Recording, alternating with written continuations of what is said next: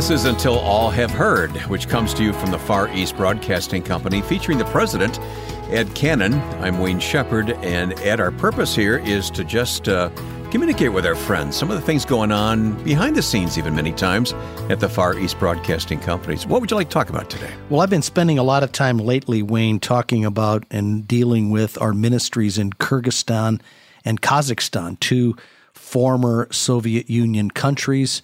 Very similar in a lot of ways, yet very, very different in a lot of ways.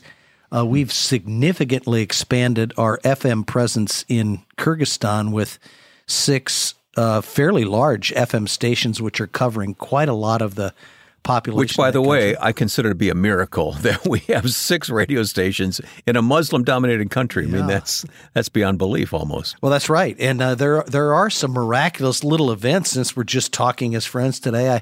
I recall when we first showed up in Bishkek, that's the capital of Kyrgyzstan, we were a little afraid to be putting broadcasts on the radio. And around Christmas time, we got a phone call from the local mayor. He was going to come and visit the station, and everyone was actually afraid. Oh, no, what's going to happen here? He's going to pull our license. He's going to bring the police. He's going to shut us down. But he came and he brought a fruit basket. It was a huge fruit basket. And what's this all about? And he said, I just wanted to let you people know that we've heard so many positive responses from people in our community about your radio station and how it's provided hope, and they've enjoyed it so much. We just wanted to thank you. Now, this is a Muslim man, and we're talking about Christ on the radio station. And, so it's God's power is beyond our ability to understand in many, many cases. Yeah, I got to tell you, I had a chance to be in Bishkek and went to the radio station one time. And the first thing they did is sat me down to interview me. And I was so nervous because I didn't want to say or do the wrong thing and jeopardize the ministry there. So I can't tell you how I answered the questions, but it was a wonderful experience when it was all over with. Let me put it that way. Well, they're pretty bold there now, because we've heard from a lot of listeners, why are you wasting so much time talking about things that aren't important? We want you Christians to teach us what the Bible says. And so, cool. Once again, little miracles like that encourage you to do the right thing. That's an open invitation, isn't it? Yeah. But those are such strange countries. I think some of the experiences that I've had in both Kyrgyzstan and Kazakhstan really make me pause. I think one of the things that goes on there so often is this phenomenon of wife kidnapping. So there's sort of a long-lasting habit in that country. You said wife kidnapping? Well, yeah. What they do is the people will fix their eyes on a young lady, or a middle-aged lady for that matter, that they want to marry, and then they just kidnap them. And they keep them for some time, and over time, I guess the young lady just comes to accept the man, and then they get married. Goodness. And, it seems like such an odd thing for us, but so many of the people we know there have experienced this in their own personal life. Matter of fact, our director in Kyrgyzstan's parents were married that way. He kidnapped her, and eventually she became accustomed to him and accepted him and married him. And wow. Well, that's one step further than arranged marriages, isn't it? We actually witnessed one of the kidnappings. We were driving in Bishkek one day, and there was a car swerving around. It was kind of a rural road, swerving around, and there was a young lady trying to climb out of the window of the car. And then he stopped, and we kind of pulled up next to him, and I'm thinking, we've got to do something. And our driver, who was a staff of FEBC, he said, I know that guy. And I know what he's doing. They're going to get married in a couple of weeks. And, they were sort of arguing and fighting, but he had done that very thing. And so this kind of bizarre behavior, it's hard. But when it's a cultural norm, and it pops up, Wayne, in so many ways with our radio broadcasts, when we're reaching out to people, trying to encourage them to follow Jesus Christ, the stories that they tell about our life. As a matter of fact, we've got a letter here from a listener in Kazakhstan that talks about her involvement with fortune telling. You want to read this for us, Wayne? Sure, I have it right in front of me. Your recent broadcast about the evilness of fortune telling got my attention. This comes from a female, by the way. I really was enslaved to fortune telling. It caused nothing but unhappiness and loss of money. After your broadcast, I got rid of all those evil little things in my house. I feel like being born again. I've not experienced such freedom for as long as I can remember. It's great to trust God, believe in Jesus, and trust that He will guide me throughout my life. I sincerely recommend taking such a step of faith in our Savior, Jesus Christ. Boy, little question of where she stands now. What great advice from a lady addicted to fortune-telling in Kazakhstan. For all of us here in the United States, it might not be something quite so obvious as, fortune-telling or tarot cards, but what are those evil little things in our life that keep us separated from Christ?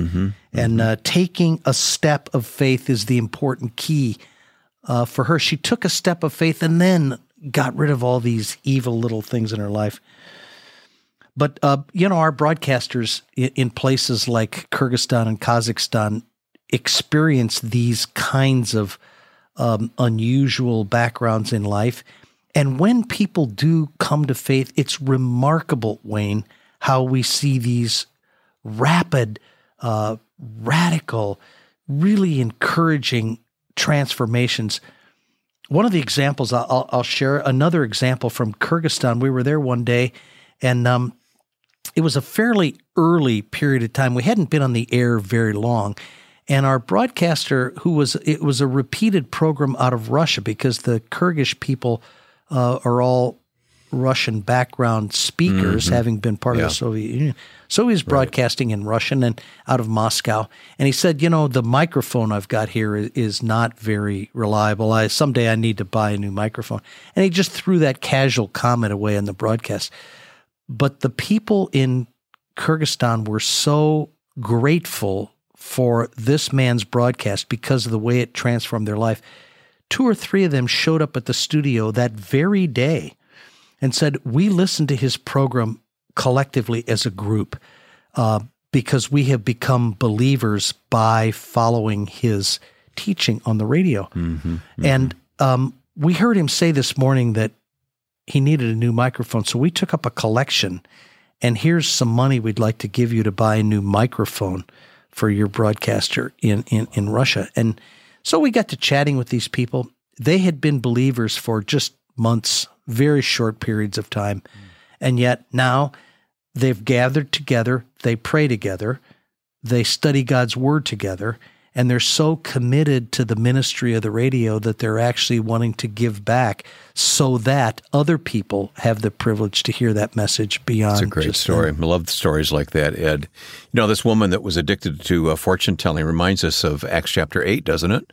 We've got the sorcerer who's mentioned there in Acts 8. Yeah, Philip had gone down into Samaria, and he was being pursued by Simon the sorcerer and some crazy things. I like to look at what happened even before that happened. Why was Philip in Samaria? This is following right in the heels of the day that Stephen was stoned. Oh, yeah. Stephen stood up for his faith in a powerful way. As they were stoning him, Stephen said, Lord Jesus, receive my spirit. Then he fell on his knees and cried out, Lord, do not hold this sin against them. So who was he praying for? Who was the them in that story? Well, it was the people stoning him, obviously, but one of them was Saul, who soon became Paul. So Stephen's prayer for them, included Paul, and if his prayer had anything to do with Paul's transformation, think about what difference his prayer and his unyielding commitment to his faith in Christ meant, because Paul now became possibly the number one missionary in the world. Look what Paul did. But further, after that stoning, there was great persecution breaking out in Jerusalem, and all except the apostles, it says, were scattered throughout Judea and Samaria. So this persecution that came from this evil thing of people stoning Stephen resulted in people scattering out all over the region. And in verse 4, chapter 8, verse 4, it says, and those who had been scattered preached the word wherever they went. So persecution and the result of some evil intent by man scattered these believers all throughout the region, and they preached the word wherever they went. So good things happen as a result of evil. just like this woman. She's addicted to fortune telling. And one broadcaster had mentioned on a radio program about the evilness of fortune telling. And the result was this woman says, and now I have Jesus Christ to trust, and he guides me throughout my life. And then she goes on to recommend to others, I recommend others to take such a step in faith and follow Jesus Christ. Yeah. Pretty amazing, isn't it, Wayne? Yeah, I love it. Only the power of the gospel can change a life that radically. That's how I feel. How you feel, Ed? The gospel has great power, and we sometimes forget that. We sometimes forget, and we think that we have to do things, that we have to be great preachers, that we have to have the right church program, that we have to be really good broadcasters. I've heard so many times people broadcasting saying, just tell them what the Bible says, because the gospel comes with great power. What a lesson for us on the heels of Easter Sunday when we think about the resurrection. We talked about the Great Commission, and now we're talking about what being unyielding in your faith in Christ can do to the rest of the world, the signs around us. So we need to be strong in our faith, visible in our faith, unyielding in our commitment to Christ, and trust that God will use those things to advance his gospel. Yeah. Well, before we wrap up, let me just ask you, how would you advise our listeners to pray for these two countries, especially Kyrgyzstan and Kazakhstan, the Stan countries, as we call them? Mm-hmm. Well, there is quite a lot of obvious evil there. They're very Muslim countries, large percentage of people that are Muslims, a very high rate of domestic abuse, alcoholism, typical problems that the world has. But yet somehow the situation in those countries have allowed us a certain level of freedom in terms of getting radio broadcasts out. There's very, very few churches in those countries. And so little opportunity for the people to be amongst believers or worshiping God in a church. So my prayer request would be this. Pray that the people of Kyrgyzstan and Kazakhstan would not be so dependent on the evil practices that are going on in that country.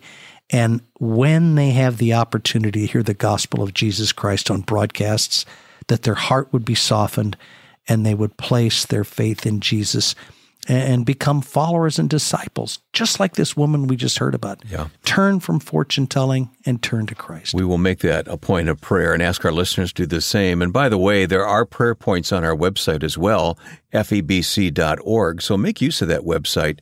Our team does a great job of putting stories on the website there, both in print and in video form, so you can watch those at febc.org. This podcast is at the website and, of course, on podcast platforms too.